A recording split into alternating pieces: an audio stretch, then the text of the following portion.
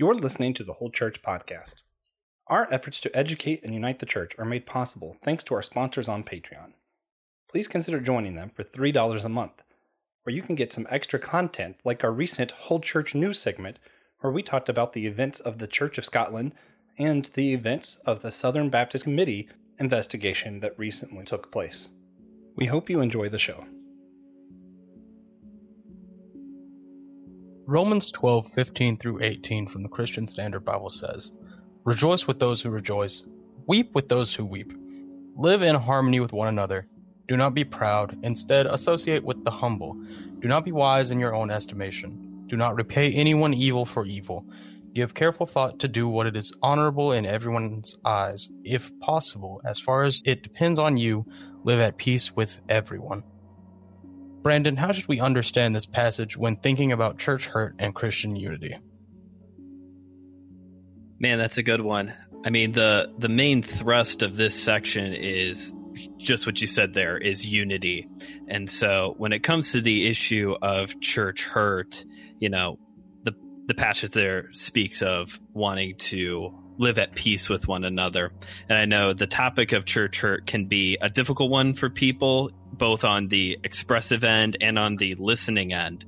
So I would say when it comes to this passage and this topic, our goal here is to be peaceable with one another, to hear each other out for the sake of unity, and to continue to love on one another to the best of our ability.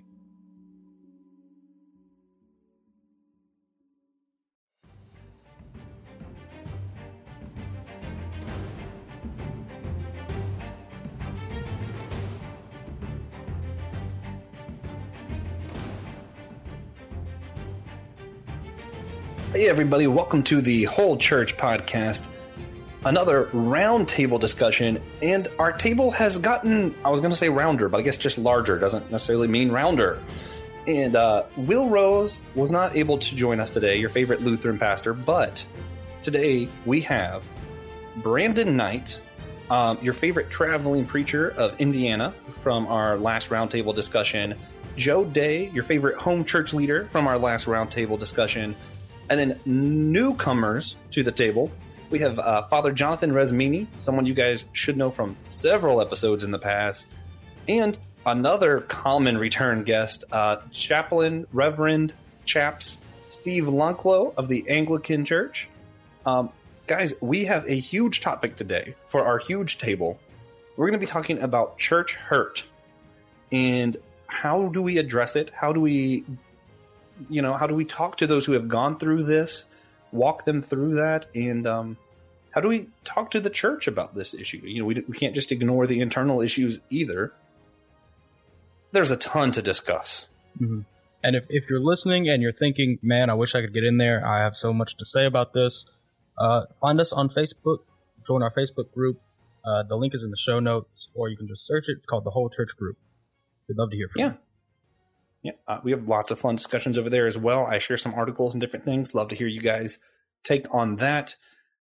We've already said what today's subject is. I'm going to go ahead and get into my favorite form of unity. We're going to try to make this one as quick as can be.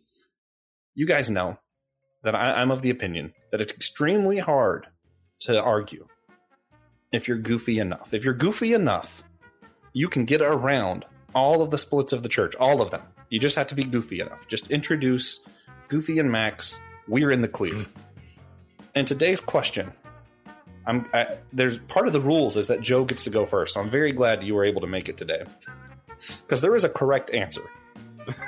If you got to have a pizza party with any one group of fictional characters, who would you choose? The two rules: Joe goes first, and there are no repeat answers. But he's going to get the best one. Yeah, he is. If he wasn't here, I was just going to say no one can say this. All right, Joe, tell them, what is the correct answer? I mean, I don't know. It's kind of hard for me to think of one. It escapes me. Of course, it's the Shellheads. It's the Teenage Mutant Ninja Turtles. There is no other acceptable answer. That is 1,000% true. Brandon, you want to go next on this one? Sure. I was able to think of possibly the best runner-up is the Teen Titans. I would have a pizza party with the Teen Ooh. Titans because a bunch of teenagers. It would basically be a youth group event. Ooh, that's a good one. That's a good one. All right, Father Jonathan, do you want me to make TJ go first so you can think, or do you got one? No, I got one. So, because I just binged this and it's fresh on my mind. I'm loving the Stranger Things kids. Okay. Ooh. Okay. Get some D&D conversation going. Talk about the Upside Down. It'll be good. Yeah, and soon on Systematic Geekology, TJ and Father Jonathan are going to talk about D&D. We just discovered that. All right, Reverend Steve Lonclo, which fictional characters would you like to have a pizza party with? I would love to sit down with the folks of Parks and Rec Oh, that and just hang out with them all afternoon. that's great. I have binge watched that show several times, and every time I return to it, it's like hanging out with old friends. So I'd love to hang out with old friends in person. I might like that just as much as I like the Ninja Turtle answer. That's pretty good. It's a good group. Don't get me wrong, Parks and Rec is severely underrated, but Just Ron Swanson would be great. Ooh, That's true. Me and him would redefine what the meat lover's pizza is. But I think I would go with the next best answer, the Street Sharks. Street Sharks. Ooh, that's good too. Shark. That's The funny. knockoff. That's a funny Well answer. done. Yeah. Well done. All right. I'm in between two here. I'm going to give both because I'm surprised no one gave this one. Shaggy and Scooby. Mm. I would Okay. love that because there's no way that we're not having the most amount of pizza for that.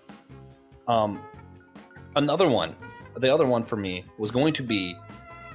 This is going to be kind of a deep '90s dive. Rocket Power. Oh, The kids from Rocket Power? Okay. Yeah, that'd be fun. That'd be a fun one. I like the beach scene, so. All right, guys, we are also joined by another return guest. This roundtable is getting larger, something. Christian Ashley, welcome back. Our silly question that Thank you you, jumped sir. in the middle of. And there was going to be no repeat answers, but you didn't hear the other answers, so this is fair game. Okay. If you could have a pizza party with any one group of fictional characters that aren't the Teenage Mutant Ninja Turtles, who would you choose? All right. When I saw this question, I'm like, how am I supposed to answer this?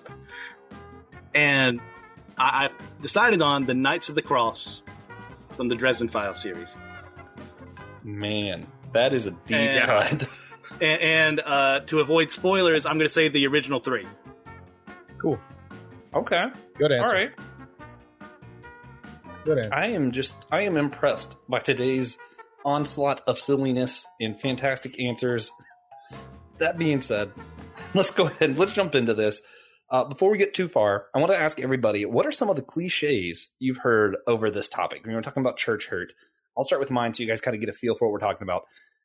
I've heard a lot of people say, you're not mad at church or God, you're mad at people. And that shouldn't be why you're not going to church anyway. That's one of the big cliches I've heard. Does anybody else have a cliche that they'd like to throw out about this that are maybe harmful, maybe there's truth in it, but it shouldn't have been overdone the way it is? I don't know. Anybody have anything they wanted to throw out there? Brandon? I mean, the first one that comes to mind for me is it's the woman's fault, no matter what the scenario is that it's always the lady's fault, not any male that probably actually caused the issue. Yeah. How she dressed, how she behaved, Sure. something like Yeah. that. Yeah, I've heard all those. Joe, I know I can't believe you haven't heard a cliche. Yeah, the main one that I've heard is, that basically what you said, Josh, that, it's not God's fault. And so that's not a good enough reason to get upset. Like you should just kind of let it go sort of thing. Yeah, stay around harmful people because God didn't do it to you. Yeah, exactly. Father Jonathan, do you have any? Yeah, I think it's more of this kind of just not validating the reality of whatever someone's experience is, but the just the question, just pray about it. Like it's like Yeah. without giving them any attention or presence, just saying, "Oh, just pray about it. It'll be fine." Yeah, I've definitely heard that. TJ, did you want to throw one in there? Not one that hasn't already been said. All right. Reverend Locklow, have you heard any cliches you'd like to just add to the collection here?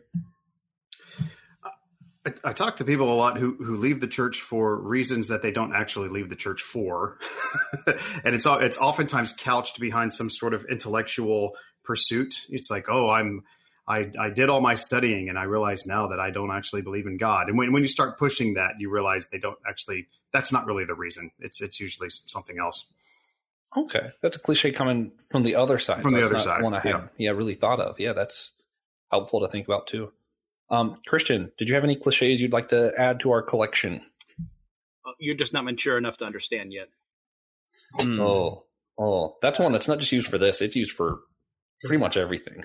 And then refusing to tell you how you can be mature. Yeah. Yeah, that's just not helpful. Right. And just to backtrack a little, this episode was inspired by our last roundtable talk in episode 128, where the topic of purity culture came up.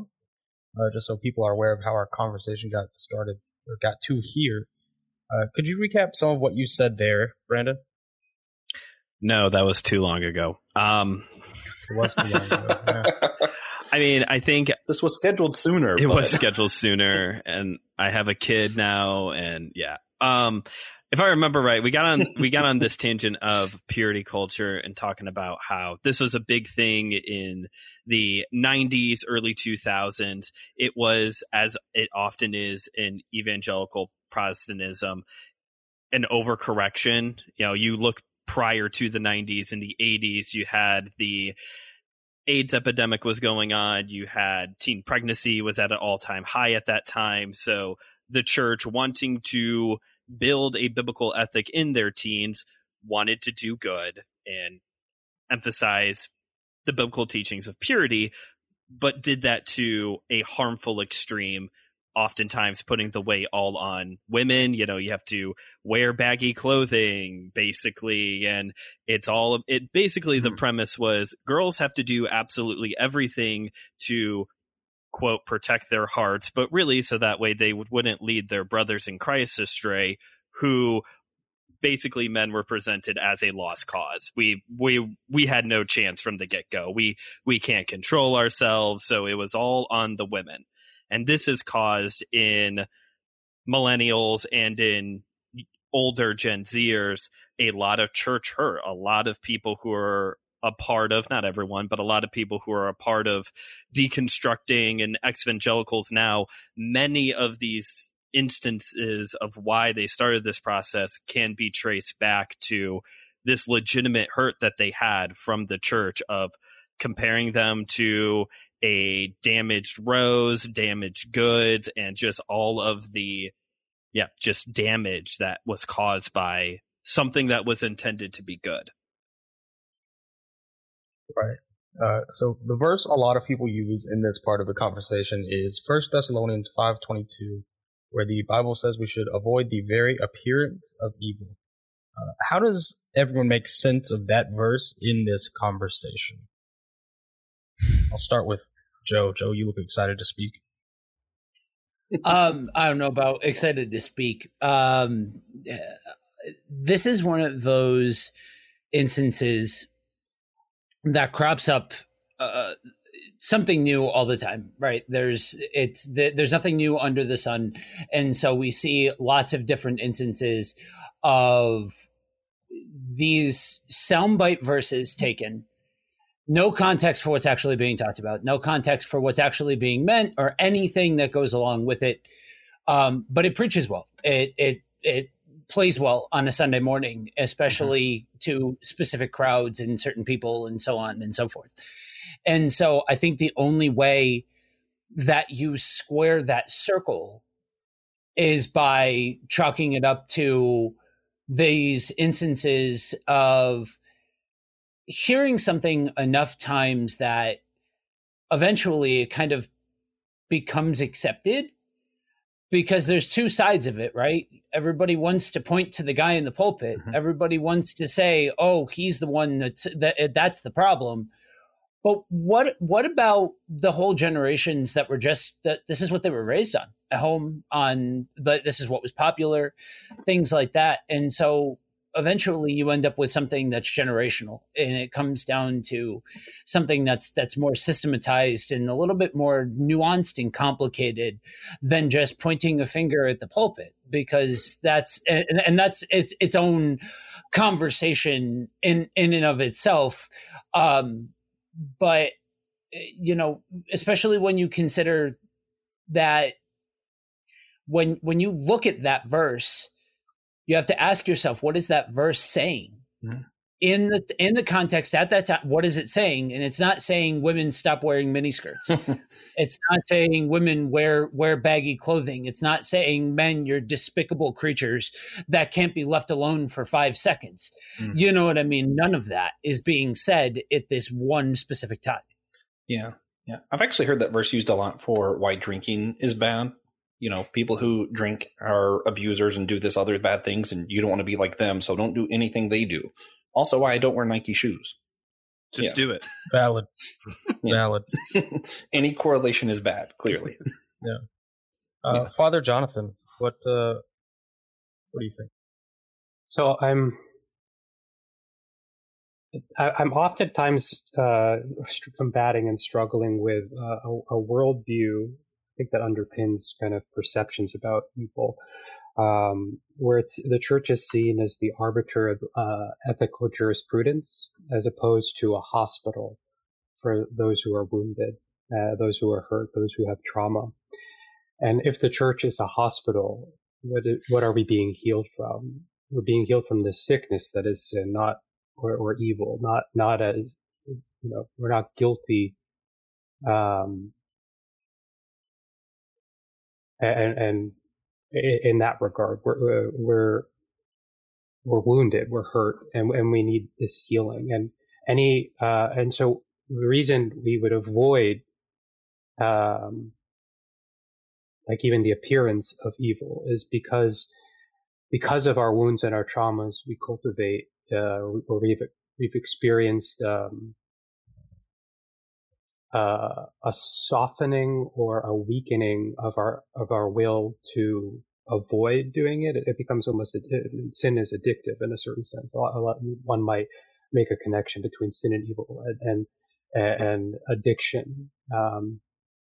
And so if we find ourselves in positions where, there's the appearance of, I've heard something that this isn't directly related, but I've heard it said, like, avoid the near occasion to sin, or the near occasion of evil, because if you don't put yourself in those situations, you won't fall into it. And the challenge with committing sin or engaging in something evil, is not just the fact that it goes against what God would hope for us, but it's also that God doesn't hope it for us because it's detrimental to our souls. It contributes to our spiritual illness, the illness for which Christ came to heal. There's prayers in the Orthodox Church for where Christ is the physician of our souls and bodies, and we are healed from this illness. And so if we don't, depending on how we're approaching it, if we don't approach it in a way where we can understand how this type of evil or sin enters into our spaces, it doesn't enter because people are malicious oftentimes, but most often it enters in because of a wound somewhere in their lives. And so if we can start to take a step back and understand how evil has made its way into a particular person's life or a community's life through this understanding of the tragedy that is the human experience because of the fall, that we have a tendency towards sin, a tendency towards succumbing to evil, because we're all wounded, we're all traumatized, and we're all susceptible to this illness. It grows like a cancer in persons, it grows like a cancer in communities, and it's just a much different approach. And it softens our hearts and allows us to hear the story of both the person who's the perpetrator, but also most importantly the person who becomes the victim of these experiences of these, and they themselves are traumatized because of it, and it perpetuates this trauma from one generation to another, like whether it's parents to children, or like one spiritual generation to the next spiritual generation. Mm-hmm. All right. Brandon, how do you take 1 Thessalonians 5:22 into this conversation? I mean, I do have to echo a lot of what Joe said, that, have a good hermeneutic. First off, please actually understand what the rest of the verse, not even before you get to original context. Can we, read the rest of the verses right around, and also original context as well. I do think that there is wisdom on that note. I do think there is wisdom especially in areas where it is a high temptation for you to sin, to avoid the very presence of evil, and that is something that, could be different for each one of us. There are certain types of media that I do not engage because, to me, it's a stumbling block. I'm not going to hold that against anyone else in this room if they like watching XYZ, whatever. But I do think that there is some good in avoiding the very presence of evil if we're just going to take that verse at face value for your own personal walk. All right. Chaps, got anything to say about this? I do, thank you. I think if we're going to avoid the appearance of evil, we must first know what is good and evil. And that's something that's often let or not a part of this conversation, because people approach this verse and they think they know what is evil. And usually what is evil is what their fundamentalist grandparent taught them, right? We don't smoke, we don't chew, and we don't go with boys that do, right? We don't play cards. If you smoke a cigarette, you're a sinner. You can't drink alcohol, blah, blah, blah. Now, personally, I'll speak from my own experience and from my tradition. We don't think any of those things are evil in the Anglican Church. We think they can become addictions and therefore take over a person's life. But I'll speak from personally, I enjoy a moderate use of tobacco, smoking pipes and things like that with friends. And it's a wonderful opportunity for fellowship. And I've been around people who, when I pull out my pipe, they look at me and they say, "Oh, you're a pastor? Shouldn't you be avoiding the appearance of evil?" And it's like, but this isn't actually evil. And so if I'm not doing something that's actually evil, then I'm as far away from avoiding the appearance of evil as I need to be, right?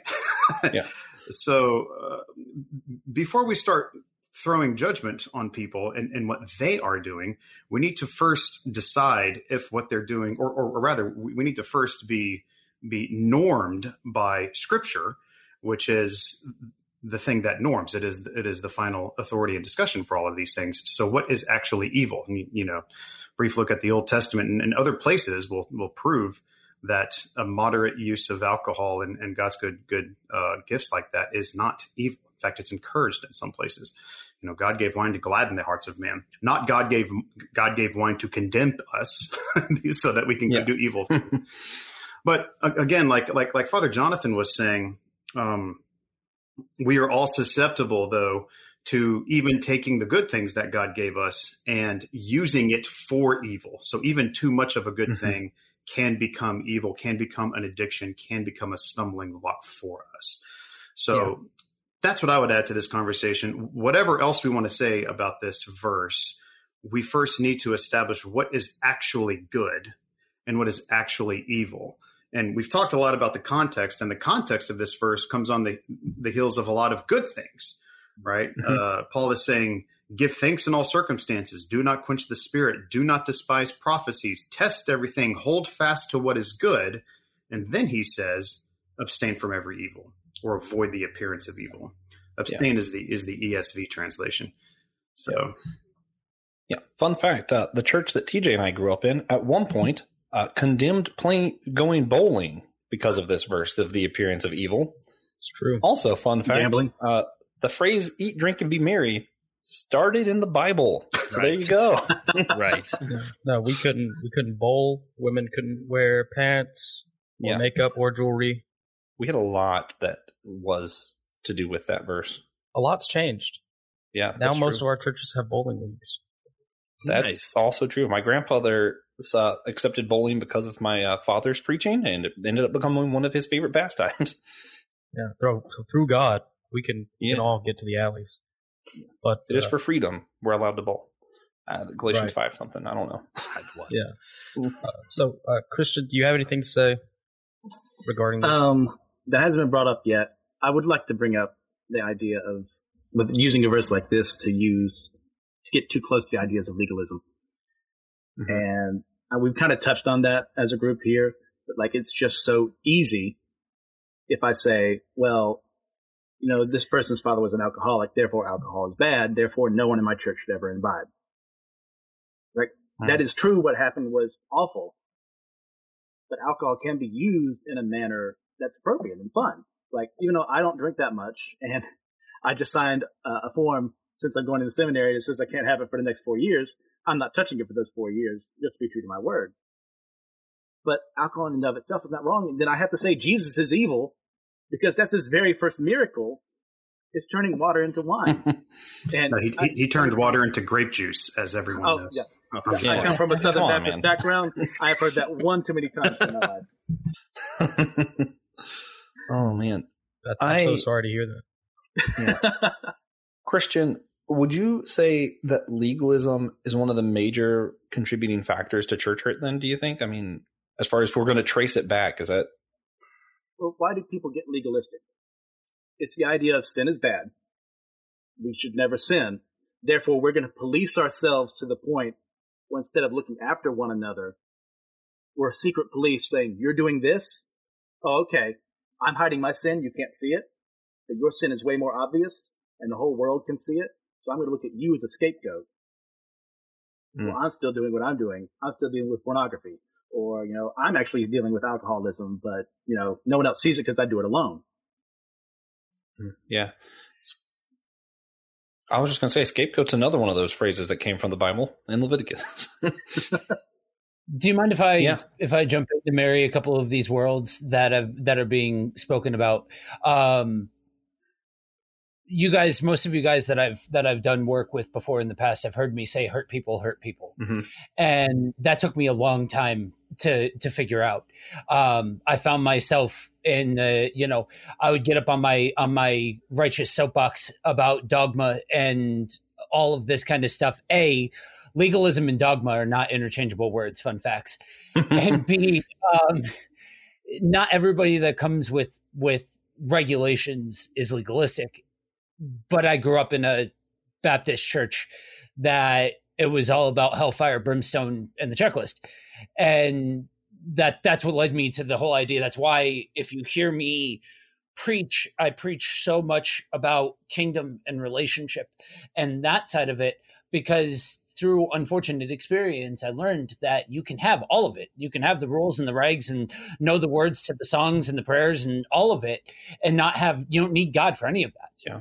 That it's not until you get to a relationship that you actually need God to be a part of it. And I shouldn't say whenever, because I don't want to speak for every situation. But when I look to the experiences that I have with people sitting across from me, and I hear a lot of the common threads of people that sit across from me, I hear a lot of, I hold it against Christianity because X, Y, and Z reason. Mm-hmm. If it's somebody that talks about the patriarchy of it all, generally speaking, if you push hard enough, eventually you're going to find somebody who was hurt by patriarchal thinking and approach towards things. We're talking abuse of power here. We're not talking about things colored within the lines sort of thing. And same deal with people that have a slant against things like Christian nationalism, right? That's a huge area that I advocate against because I live in one of those true grit, red, white, and blue sort of areas where your rights and the American flag are 1A and the cross is 1B. And I mean that in that order. You know what I mean? And that's why I talk so much about if the American flag and the cross are both in the sanctuary, then we've got a problem on our hands. And those are just two of the easiest to reach for fruit off the tree. There's a million different versions of what I'm talking about. But generally, if you drill down into something like this and you drill into these concepts, be it through purity culture, or be it through looking down on addicts, or be it looking, establishing some kind of hierarchy. Christian, I think it was you that you raised a very, very valid point. We want to sit here and talk about things like homosexuality, when we want to sit here and talk about things like these different alternative lifestyles and things like that, all while behind closed doors dealing with a pornography addiction. Mm-hmm. Just saying, like, there's a reality to the fact that we want to put these hierarchies and things on things, but it all eventually needs to get dug back down to that root of, I think it was Father Rasmini that said, that cancer, that actual sickness of sin, it just, in order to get there, in order to get to the heart of the matter, the relationship of the matter, and get to the real source material of it all, we tend to have to start scraping away the layers of garbage that are put on by man or put on by circumstance and situation and experience and things like that have a way of taking shape into all of these legalistic things and such and such. You know what I mean? Oh, yeah. Chaps, I had a specific follow-up from that to you. He's talking a lot about the harm of Christian nationalism. As someone who is a chaplain in the U.S. military, how have you seen this issue? I mean, I'm interested in your perspective on that specific thing. Just real quick. Don't want to get too sidetracked, but. I know a chaplain who is at a base chapel, and at the end of every church service, they must sing, according to the people of his service, they must sing the Navy hymn, Eternal Father, Strong to Save, which is a great hymn as far as it goes. But that's what they close their service with every Sunday. And that's what he received. That's the kind of chapel that he inherited. And it really frustrates him because he also sees this problem of Christian nationalism. In most chapels you go to in the American military, you will see the American flag, which is fine, but it depends on where it goes. And so I'll speak for my chapel. I was actually the previous chaplain before me, and I'm really glad he did this, is he took the American flag, which was right up front, and he moved it to the back. And it's in the back corner. So it's still there because it is a American military base, so it's not inappropriate to have it, but it's not prominent. The prominent thing is the cross behind the altar. And it's important that we do that. And I would say in all of our churches, the thing that we want to be prominent is Christ, because Christ's church is an international church. Christ's church is not an American church. Yeah. So thank you. Awesome. Yeah, I just wanted your take on that real quick. And then another real quick before I let TJ get back to his thing. I'm stealing his thunder. But just Father Jonathan, something I've heard a lot. I'm curious, since I'm not sure. I've been outside of the Orthodox world my entire life, so it's always interesting to hear some of your perspectives. A lot of this, when we're talking about putting the blame on the other person, putting the responsibility on the other person, a lot of times pastors do this, the Billy Graham, Mike Pence rule of never being alone with someone of the opposite sex kind of deal.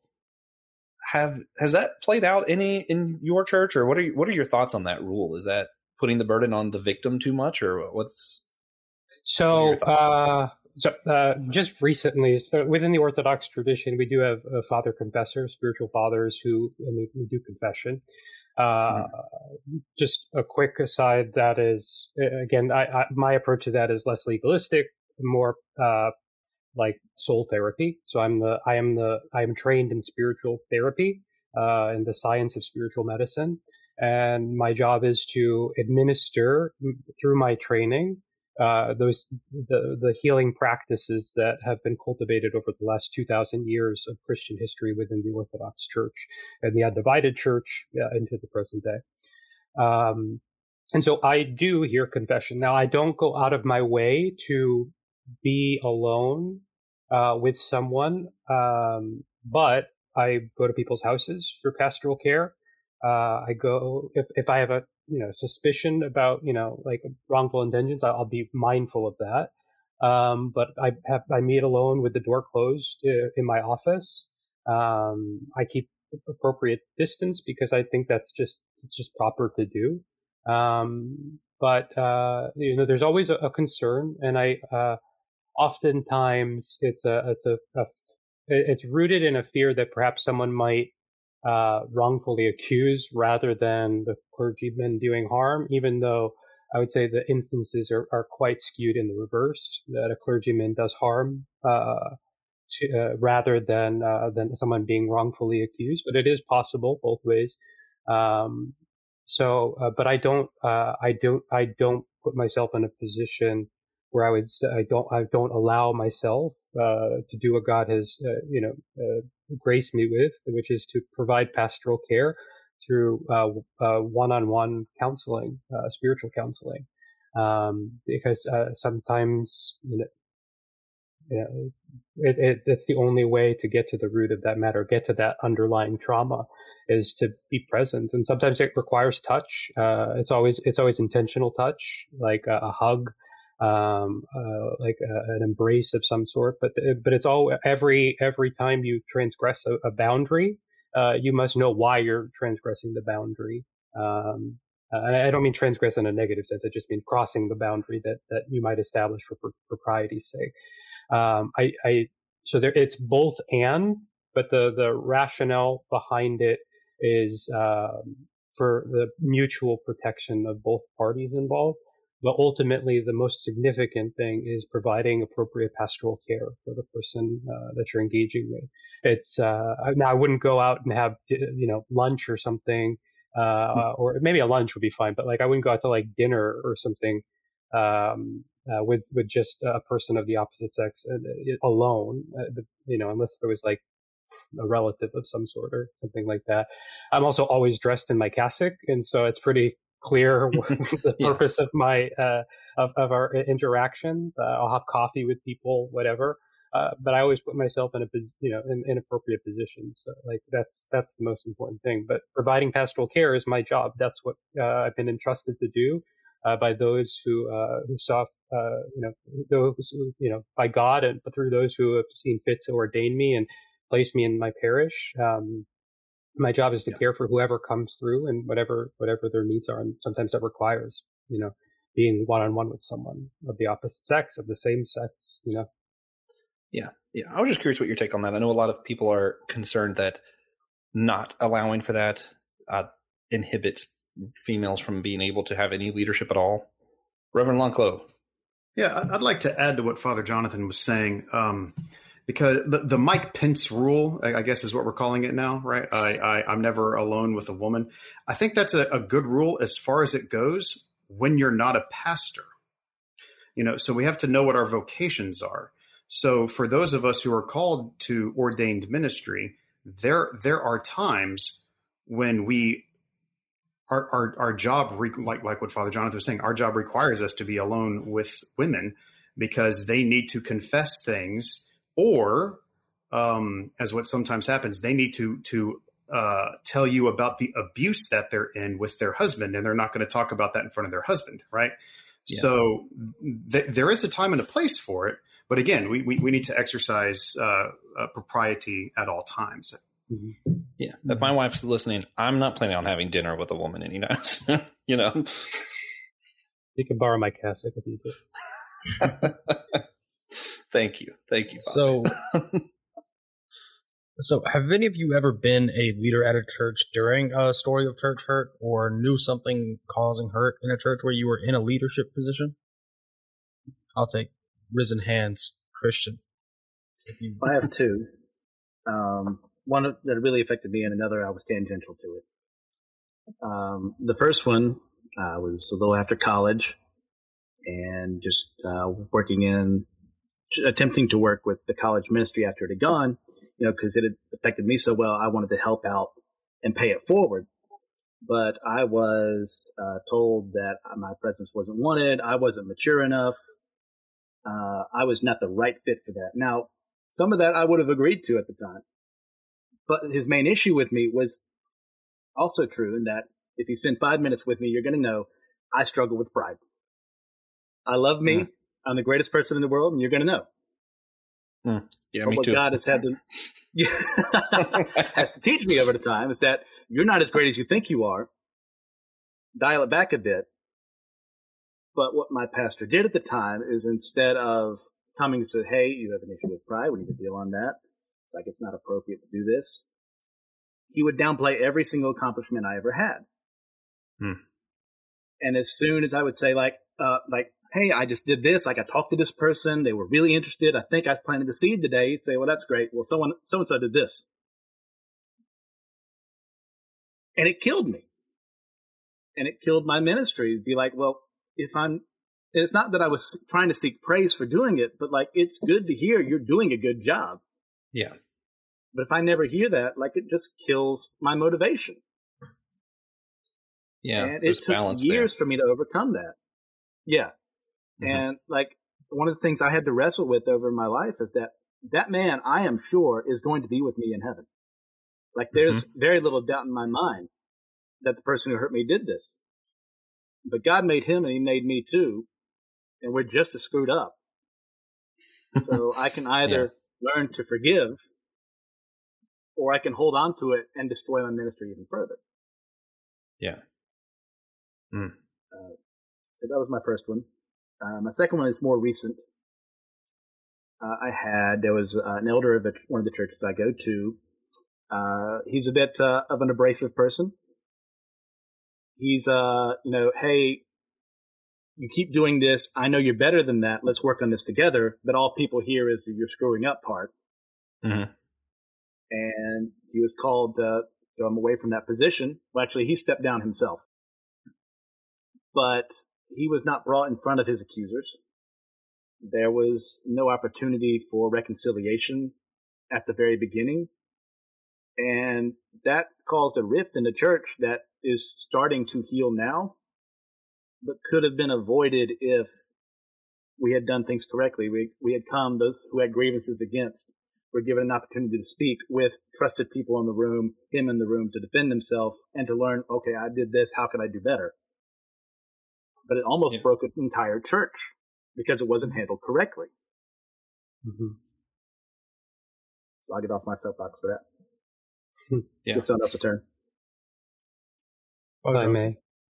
I'm recalling prior to being ordained, so this was quite a while ago. I was a youth director at a local community, and I was working with the preteens, teens, and then also with the young adults of the community as well. And sometimes I would get the young adults to help volunteer with the youth activities, just because it's free labor, basically. And so there was an instance where one of our young mans in the young adult group became and a young woman from our youth group became overly connected. Now, she was 18 at the time, and he was just in his 20s.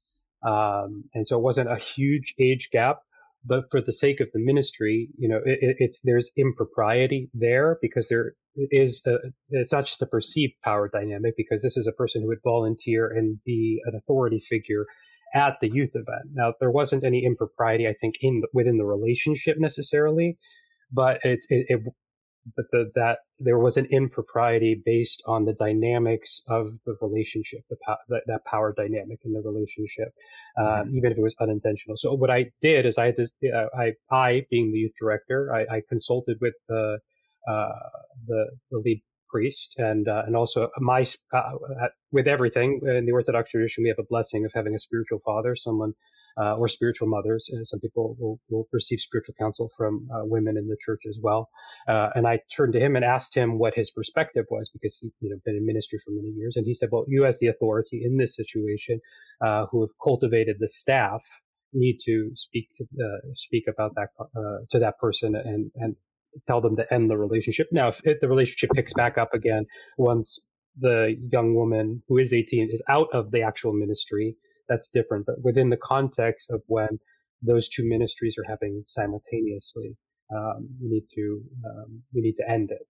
And so, this was a case of, by me having the guidance, the awareness that it was happening, the guidance from those who had wisdom of experience on what to do, we were able to mitigate any harm that could have been done.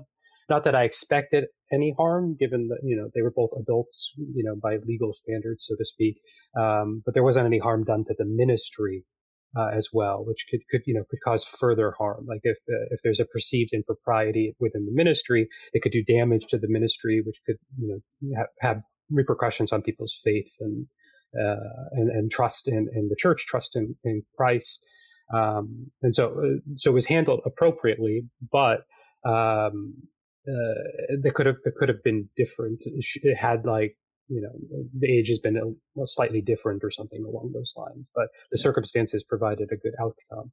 But it was also handled with the wisdom of those senior clergymen who I defaulted to for advice. So yeah, a lot of this can have cascading effects for sure. Brandon, I believe you had a specific church hurt story you wanted to share from your home area. Yeah, this is my home area, not directly affiliated with a ministry I was involved in, just for clarity's sake. There is a large fundamental church, First Baptist Church of Hammond. I don't care to give the name away. Google it yourself. First Baptist Church in Hammond. They are a large ministry. They had records in the Independent Fundamental Baptist Church for a long time for Sunday school attendance in my hometown. The downtown is basically owned by this church. That's how big they are. They've got building on building on building. And it is everything that you would imagine a fundamental Baptist church to be. Whatever stereotypes you are thinking of, yes, that is an accurate depiction of this church, just so you know. And in 2012, when I was graduating high school, sorry if I dated a lot of people in the room. When I was graduating high school, the pastor of the church was arrested for he was giving counsel to a teenage girl who was caught having sex with her boyfriend, which is already a big issue for a fundamental Baptist church. But then the pastor, was arrested because he, during the counseling, would start taking her over state lines to have sex with her. So this went on for a period of time. And the Illinois border is just a mile down the road from this church. So it's not, it wasn't that far away. Eventually he was, like I said, arrested for it. But the reason why I wanted to bring this up is because when we were originally intending to record this episode last month, it had just broke the news that he was being released from prison on good behavior early. And what I have a friend who, on a different church setting in a different area, she was the girl, basically. She was hurt by her pastor in this regard.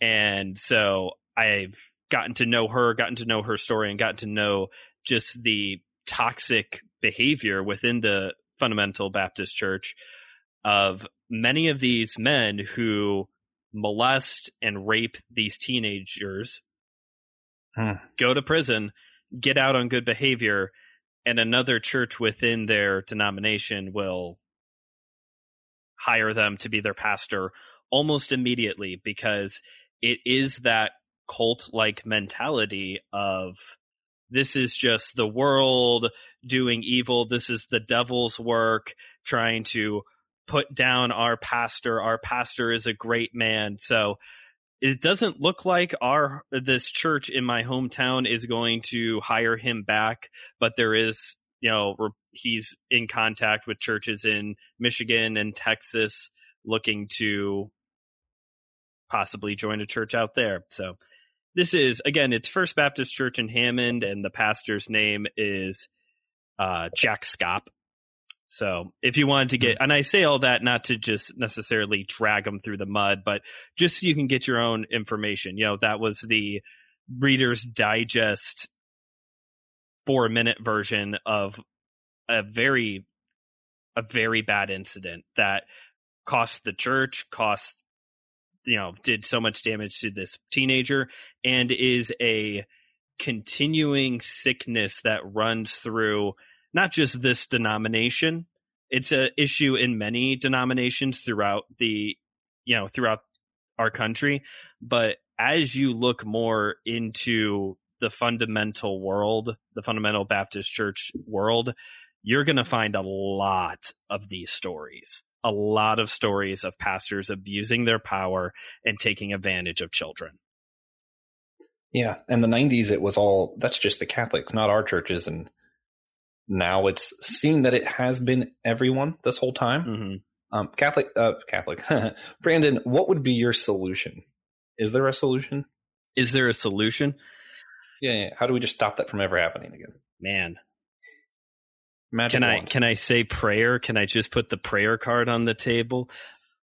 I mean, that was listed as a cliche. But right. I mean, there's a lot that we could be doing, more than what these guys are all gonna, more than we're gonna be able to come up with here at the table. I think a solution is better accountability. I know we talked about the Billy Graham, Mike Pence rule. I know we've discussed that. What I'm talking about is maybe more along the lines of what Father Jonathan has been talking about, of the spiritual father or mother to appeal up to. I think of, what's his name? Separate situation. Mark Driscoll, I think it was, during. Yeah. One of the things he said post all of his fall was he thinks that if he would have sought out better discipleship in his life prior to getting more into ministry, he thinks things would have been different. There is something to having a spiritual family, a wiser mother or father of the faith guiding you. And I think that is a part of this. There's a lot of parts to this, though. Mm-hmm. Yeah. And all the hands go up. Christian's hand's been up for a minute. I know his arm's getting tired. It is. So, judging from what you've been saying, Brandon, I kind of think I know the answer to this. Yeah. But has he shown any signs of repentance? Has he shown any signs of what I did was wrong and I want to move on and actually serve Christ in a better manner? Oh, of course not. Of course not. I figured that was the answer, but I wanted to be wrong. Yeah, I know. He may have, the more I think about it, he may have put out some type of, "I'm sorry I got caught" type of statement, but there was no, "Please forgive me, I know I have sinned" type of statement whatsoever. Yeah, that's another cliche we get. We're all sinners. I hear that one a lot. That's not an apology, Right. Because there should be, what's what I'm looking for, accountability for past sins. But at the same time, we have to recognize that we are people. We're going to sin. But if I'm following Jesus, I'm going to seek repentance. But it sounds to me like that's not happening. So we can't always be defined by one action we've ever taken unless we choose to say, oh, it wasn't a mistake. I did what I wanted to do. It was fine. And it sounds like that's what's happening in this scenario. Yeah. Mm-hmm. Father Jonathan? Quick response to that, and then a response to the question of what can we do? Just be mindful that I would say that there are, even with repentance, that can reorient ourselves in our relationship to Christ and the community, but it doesn't preclude us from saying that perhaps that person should not be returning to a role like that, even with repentance. I can repent, be part of the church, find my way there, but it doesn't mean I need to take on a leadership position because,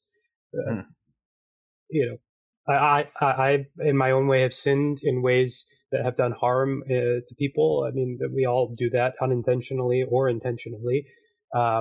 But if I did something that caused enough harm, it would be okay for a community or for us as believers across Christian traditions to say there are things that can preclude us from continuing in that type of ministry. It doesn't mean that we can't serve Christ, but it does mean that we may not be the place or the role that we ought to be serving Him in.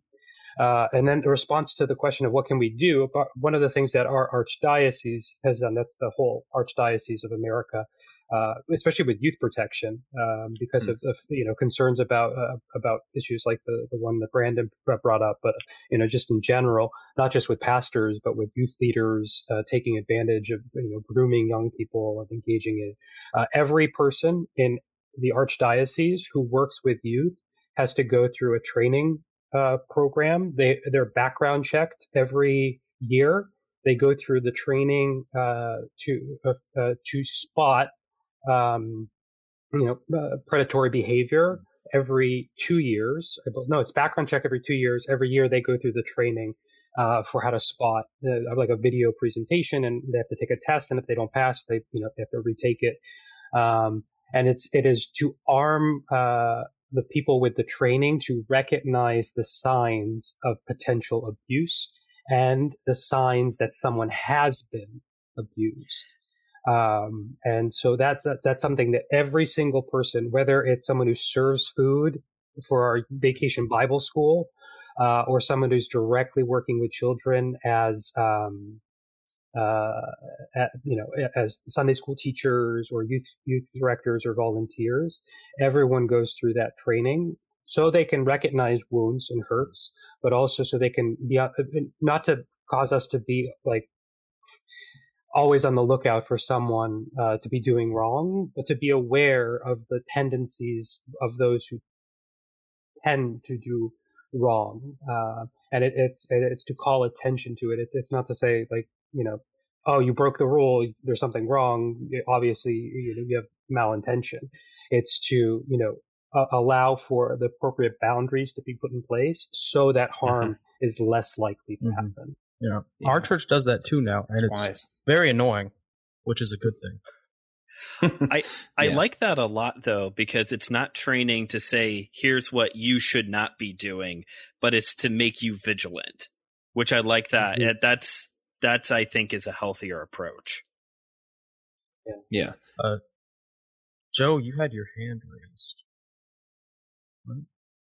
Yeah, like Brendan said, this is such a nuanced sort of thing that has so many different layers to it as far as things that we can be doing and things like that. But the reality is so much of this time, and I include myself in saying this, so much time is wasted at looking at the wrong aspects of something like this.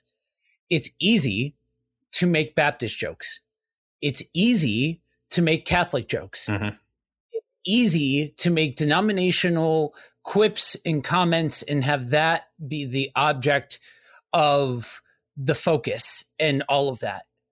And the more time that I spend doing ministry work and the closer that I get to stepping into I jokingly call it a pulpit position, and all of that.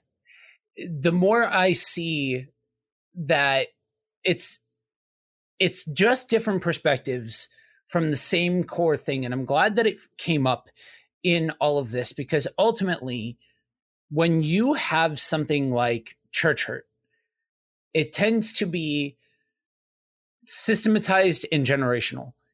People, like I said, hurt people. And if we can normalize a culture where men can disciple other men, where people can disciple other people, and it's not a course, it's not a Saturday morning coffee, it's everyday life.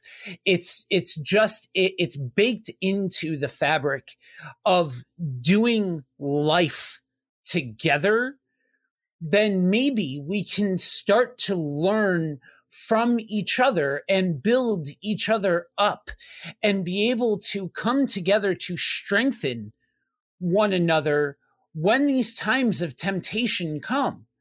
You look at somebody like Ravi Zacharias, right? A very complicated situation, because for somebody like him, he has spread the gospel far and wide, and he has done all of these things that to so many people still qualify him. But we have to have this conversation of don't rock the boat. Otherwise you may hurt other people's salvation. Well, if we're hurting other people's salvation by taking shots at a guy who did wrong, then we've got a much, much larger issue on our hands. And the thing that you look at, his story in particular, and I only use him because, again, it's an easy to grab for fruit. Yeah. But there's tons of examples. Mark Driscoll came up. He was another guy that falls into this category of next to no accountability, unchecked power. And we're all human. Right? My struggles might not be your struggles, might not be somebody else's struggles. Eventually, the larger the viewing scope gets, eventually you will find people with similar struggles and things like that. And sure, but each one of us have points where we do struggle. Mm-hmm. And if you leave a human unchecked with all of this power, eventually they're going to take that and run in the completely opposite direction. That's been happening for time immemorial. Yeah. We have that in the Bible. That's biblical. You know what I mean? And so maybe if we can develop these healthy boundaries and healthy relationships, there's something to be said, whether you call it I'm sorry, Father, I forget exactly the phrase that you used for what the position looks like within your system, but there's tons of different systems. There are tons of different names that it can go through. It's having somebody who you're walking alongside to be able to keep you accountable to your word, to your action. That's just healthy, regardless of whether or not they've got a formal title or it's just your friend. Mm-hmm. Yeah. You know what I mean? That's just healthy behavior and practice. Yeah. And I think we've gotten far enough away from that looks foreign to have somebody who is discipling you and keeping you accountable and having those things. But I'm as far as a human element remedy. I don't know if remedy is the right word, but it's what I'm going with. That to being able to put to put something in place to help as a checks and balances system to something like this from going on, then I mean that's probably as best as we can get. You know what I mean? Yeah. Yeah. And God often, whether it be for the country of Israel or the church that was established in Acts, God established systems like this. One of my go-to verses, just in general, one of my favorites, it's in Zechariah 4. There's this, I guess metaphor might be the right word, where there's two olive trees pouring oil into lampstands that are pouring oil into lamps that are pouring oil into the candles. And it's this image of pouring down one to another. That accountability that Father Jonathan and Joe is talking about. What's fascinating to me is how we downplay a lot of this. We talked about Ravi Zacharias or Mark Driscoll. We act like those are just, outliers, or, the recent SBC report. We're already trying to downplay that. Church 2 was made into, that's just an extension of Me Too, those liberals. Right now, there's a study that Barna Group did shows that 1 out of 4 churches, only 1 out of 4, have a screening process for their staff. And we wonder why this stuff happens. I mean, it's crazy to me. Instead of downplaying, I want to ask everybody, what is one practical action that we could do where we're actually seeing and addressing this issue instead of just downplaying it? Christian, could you go first? Yeah, Put you on the spot. I'll use one of the churches I go to. We have a ruthless background check in place to prevent things like this exactly from happening. And that's going to take time. It's going to take effort. You're going to have to learn your laws. I mean, that takes work. But guess what? I mean, when we got involved with ministry, we agreed to work.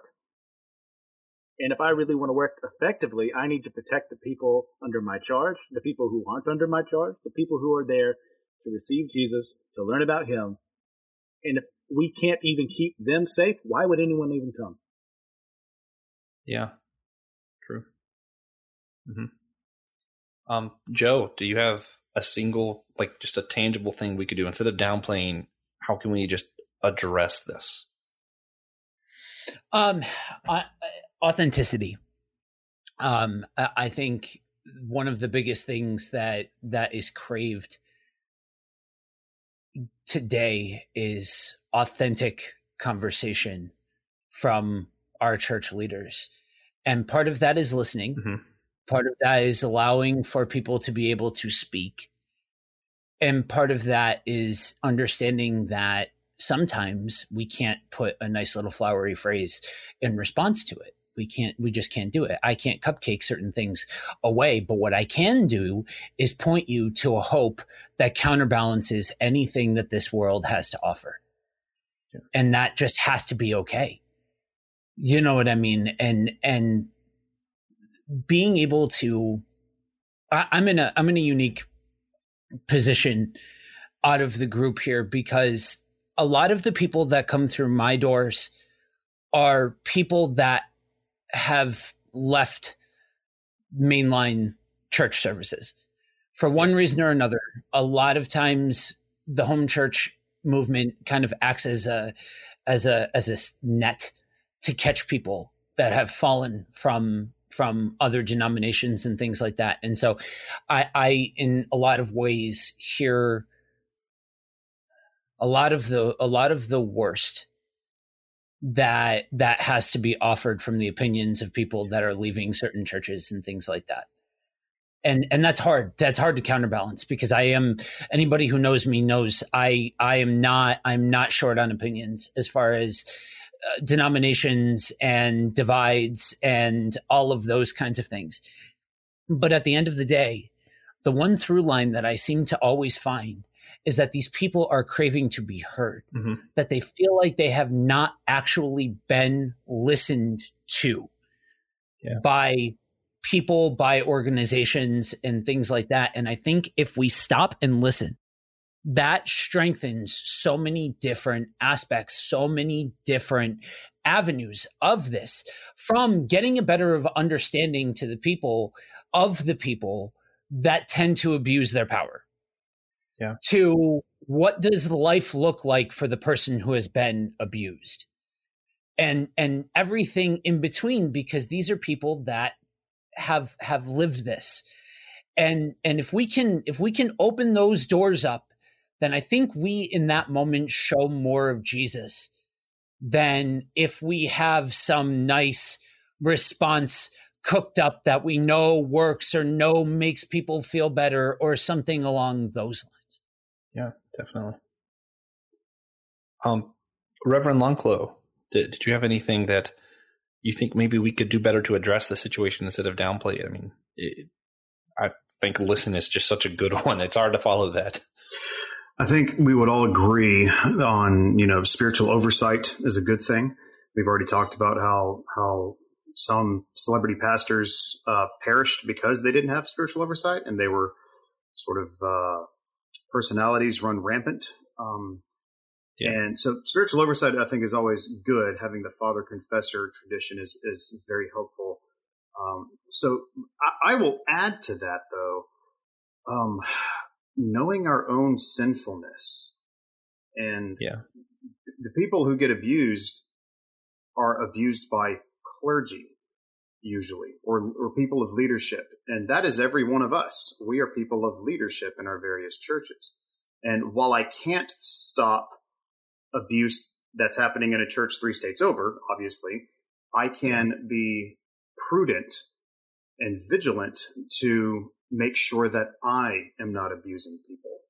And part of that is knowing my own sin and knowing that I'm just as capable of becoming a spiritual abuser as some of the worst stories that we hear.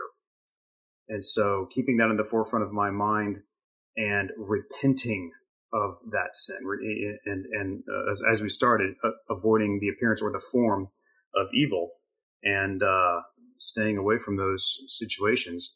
And if I see myself going down a road that's leading me to abuse in some way, whether it's a position of authority, of speaking down to people in pride, or as we've also talked about tonight, sexual abuse or whatever it might be, don't go down that road, right? But I have to be aware enough about my own sinfulness to choose to not go down that road, and then to reach out for help from other brothers and sisters in the faith and fathers and mothers of the faith who can support me. Yeah. Sounds like a very TJ answer. How to stop abuse. Don't do it. All right. Father Jonathan, did you have anything as far as practically how we can, instead of downplay, address the situation? I know they already added a bunch, so. Yeah, I think, this might require fleshing out. We don't have to flesh it out now. But the church has existed, from the time of the apostles to today. And it continues by God's grace to be the place in which his grace is manifested to his people. And though we are called to share the gospel, the good news of Christ's death and resurrection, the conquering of sin and death, we don't in every instance have to defend God, defend the church to those who were wounded by it. That can come by relationship. I think Joe talked a lot about relationship. All pastoral ministry is relational ministry. And if I'm not engaging, giving attention to the person who is hurt, who is wounded, if I am not addressing systemic sin in my congregation or in our jurisdiction or our diocese, if I'm not doing that and giving voice to those who have no voice because of power dynamics and tendencies towards abuse and unchecked power and authority of our leaders, if I'm not doing that, then I'm not doing what I'm called to do as a church leader. But my first response ought not be to defend God and defend the church. My first response is to be with the person who's sitting in front of me, the people, if it's more than one, who are sitting in front of me, and to minister to them. And if I am the one that has caused harm, to have self-awareness enough to recognize and not be too prideful to say, I've come up short, and to apologize for the wounds that I've inflicted or that I'm culpable for because of the system that I'm placed in. To acknowledge it, to validate the experience. And I always tell this to people and across the board, because again, as I said, I do hear confessions, and for me, I place it in the context of soul therapy, of spiritual medicine. I very much am informed by pastoral psychology and saying that whether or not the experience that someone has is true, it's real. Yeah. And to say that is real and that is your experience and that is real. We can get to true, we can get to what you're believing about that experience after. But until that person feels heard, embraced in the way that God himself, Christ, would be with those who were wounded, we can't say anything to defend the church, and we ought not, because if that's our first response, then we've forgotten the relational aspect, the very thing that Christ did. He walked with his disciples. He preached to his disciples. His disciples rested on his breast. He was present to them, tangible, and his first task was not to defend the church. It wasn't to defend God. His first task was to offer healing and presence to those who were in need. And so that's how we respond to it. Prioritize that over defense of something that need not be defended. God can take care of that himself. He will find ways to, he will make his church preserved as he has for 2,000 years. Yeah. That's something that I've really want to talk about. We always queue up the next round table on each discussion. I really want to get into that. When is it the difference of real and true? People's hurt is real. Doesn't matter if it's true or not sometimes. Let's address that. Joe, you had your hand up. Yeah, I don't know about the rest of you guys. You know, Steve said that we all are in some way, shape, or form leadership, right? I don't know about the rest of you guys, but when somebody pointed me in the right direction and gave me truth, and I started down this road of learning truth, well, you might as well have turned both water faucets on full blast. Yeah. And I'm like, well, wait a minute. No. This is what the Bible actually says. And you fire hose people with truth, especially for me, in reaction to all of the nonsense of the last couple of years. And God is very actively showing me that Paul knew what I say this tongue in cheek, but Paul knew what he was talking about when he talked about being all things to all people. You know, there is something unenviable about those of us that step into this. It's not an easy road. Don't get me wrong. Woe to me if I do not preach the gospel. Like this is a non-negotiable at this point.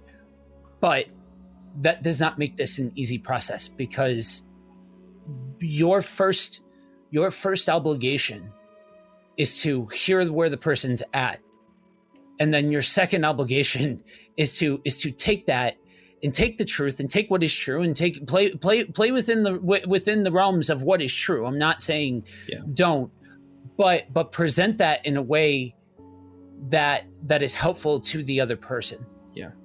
You know, being blasted with what is true and what is real and all of that might not be what is needed in that particular moment, and stopping to contextualize truth into an appropriate situation to where you're at is oftentimes going to be the difference maker as to whether or not somebody actually hears you and actually feels heard themselves. We are dangerously close to just going ahead and starting the second round table right here. I will say, this is why I think this merits another discussion. I've heard a lot of name calling from leaders in the church justified with this. I was just speaking truth. Like, oh, no, they really are that. I will leave that alone for that next round table. I'm sure we will do it. So we wanted to move on to our God Moment segment, which you've all been on the show before. Hopefully you remember what that's like. If you're listening to the show for the first time, what an episode to start on. Absolute mammoth of an episode. Yes. We'd just like to take a minute to share what all God's been up to with us recently by sharing a blessing or a challenge. Whatever, really, moment of worship. I always make Joshua go first, so our esteemed guests have enough time to think. I think after that, we'll just go alphabetically by last name. Yeah. Good luck with that. Josh, do you have a God moment for us? Yeah, this one's weird, but so recently I got to go to Boone, North Carolina for Father's Day. My dad wanted to get out of town, and we went to the Mass General Store, which my wife's like great grandparents helped start.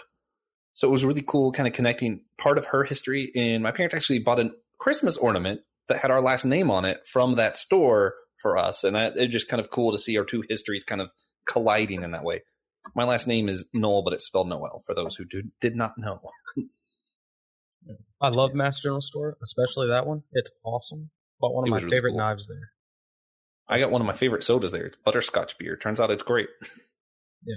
So I will go next. Close friend of mine, been struggling to get a job recently. But there is one group of people who will always take you, and that is the U.S. National Guard. So, great for him. Praise God. You know, finally getting back to what he really likes to do. And it's just actually really good news. I know it made it sound funny, but good for him. So, Christian, do you have a God moment for us? Indeed, I do. Just yesterday, so I'll be going to Southern Baptist Theological Seminary in the fall. And that costs money.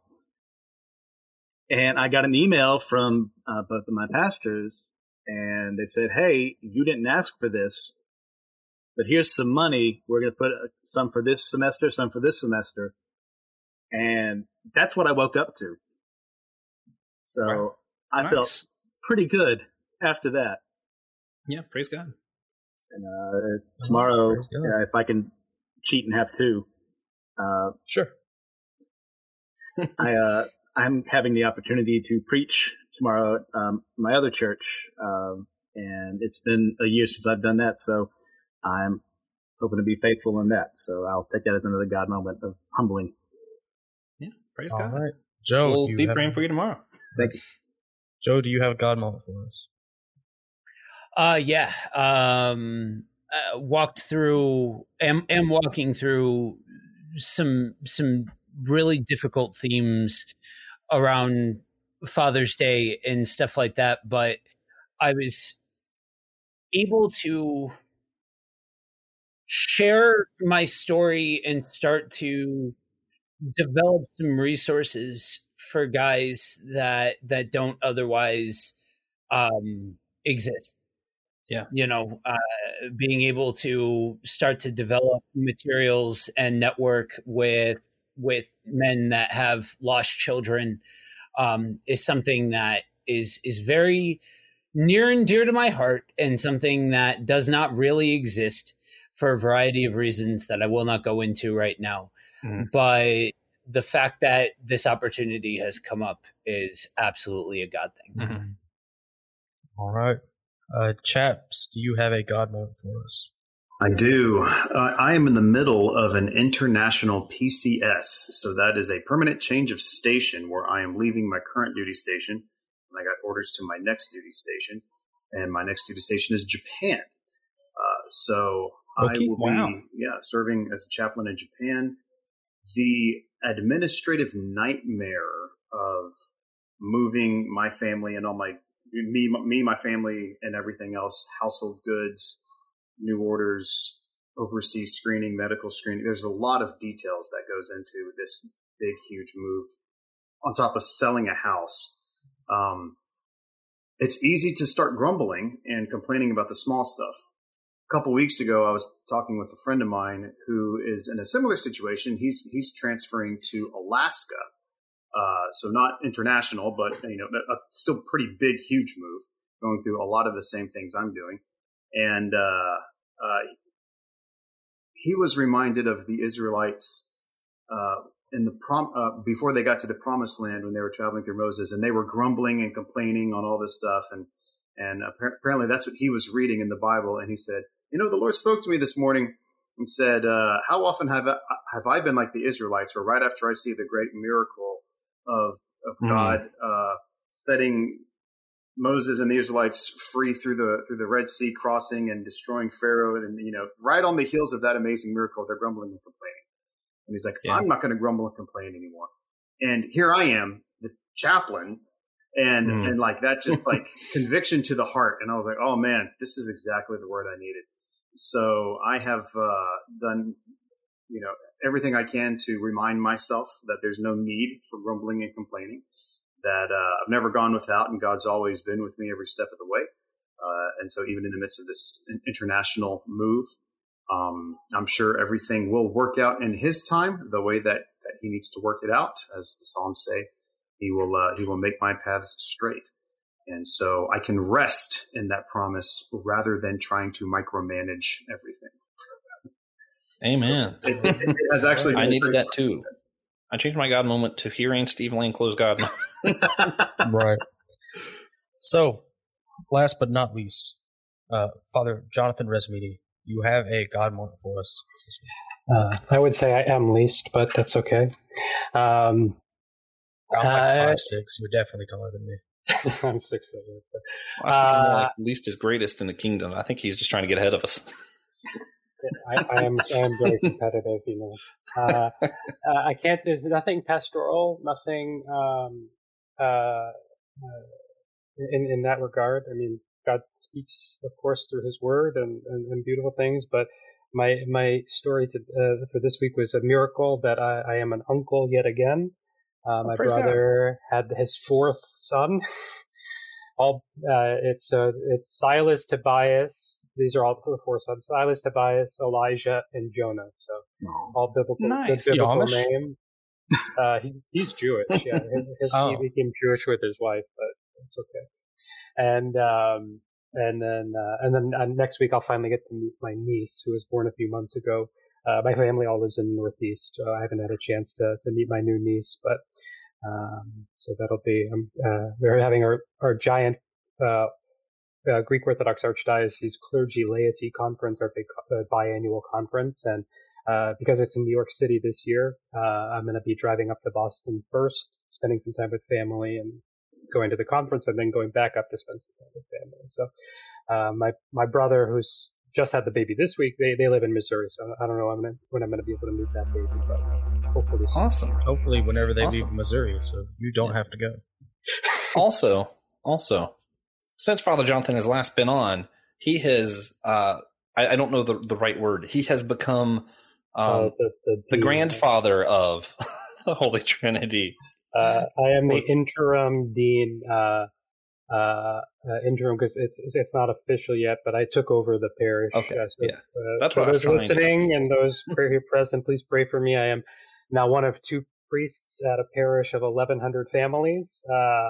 So please pray for everyone's needs to be met. Thank God we have a beautiful staff of volunteers, a youth director, a great office staff. But it's a big community with a lot of needs, and so please pray for us that we're able to meet those needs, and that no one falls through the cracks of my shortcomings. All right. If you enjoyed this episode, please consider sharing with a friend or an enemy or a cousin. Yeah. Anyone you want to share it Preferably with. cousins. That's, that would be helpful. This has only gone 5 minutes longer than an episode with 2 Knowles. So if you're wondering how much Knowles talk, it's about as much as 7 ordinary people. No. If you would like to 7 hear ordinary, or 5 ordinary pastors, 1 ordinary person. Yeah. If you would like to hear, let's see, I'm trying to go through all this. If you'd like to hear more from myself, TJ, Joe Day, and Brandon Knight, we're all over on And Systematic Jonathan Geekology. Resmeany, soon. Yeah, he's going to be on there soon. We're on systematicgeekology.org. You can hit host, find any of our names.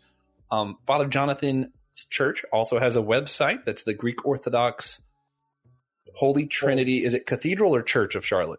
It's Holy Trinity Greek Orthodox Cathedral. You can find us at htgo.org and on YouTube and Facebook. I was pretty close. Christian, Reverend Steve, is there any place they could find you guys other than just right here? Well, I also, when I update, have another podcast, Starving Writers Guild, where I discuss the Marvel comics and manga that I'm reading right now from Shonen Jump. Other than that, you can find us at starvingwritersguild.com. That's where my books, John Erdley, and Barbara Erdley's books are as well. And I think that's about it for me.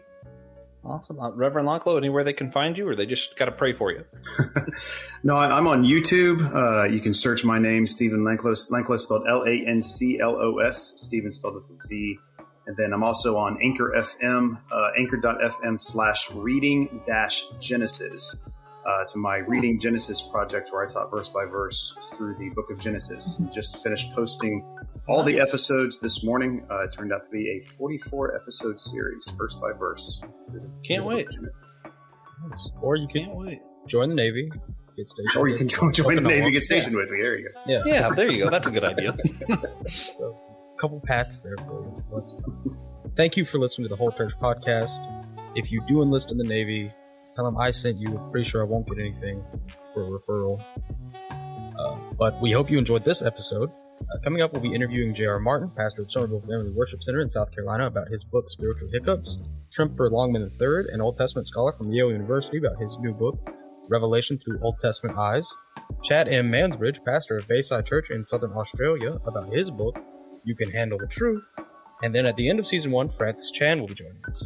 He doesn't know that, but he'll figure it out. So it's cool. Completely fine. When he finds out, hopefully he accepts, and he will join us on the show. Yeah. Thank you for listening to the Whole Church Podcast. Next week, we will be interviewing my godfather, Pastor J.R. Martin, about his most recent book, Spiritual Hiccups.